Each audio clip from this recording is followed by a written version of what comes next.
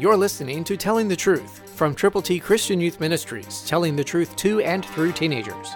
Here is Triple T founder George Dooms. Believe on the Lord Jesus Christ. People had gathered at Antioch from a lot of different places, and the hand of the Lord was with them, and the great number believed and turned to the Lord. Acts 11:21, New King James Version. God's word was spreading. The word of the Lord was igniting the hearts of people, and God was doing things above and beyond anything that had happened so far.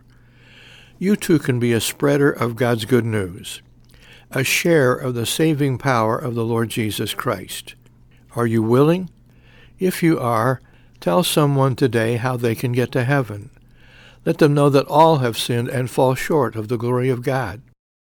Let them know that the wages of sin is death, but the gift of God is eternal life through Christ Jesus our Lord. Let them know that Jesus saves. And tell them how.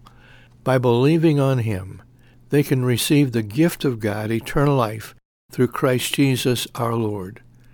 Do you believe, really believe, honestly believe that Jesus Christ died for your sins, that He was buried, that He rose again on the third day, and He will return? Remember, somebody needs to hear that story.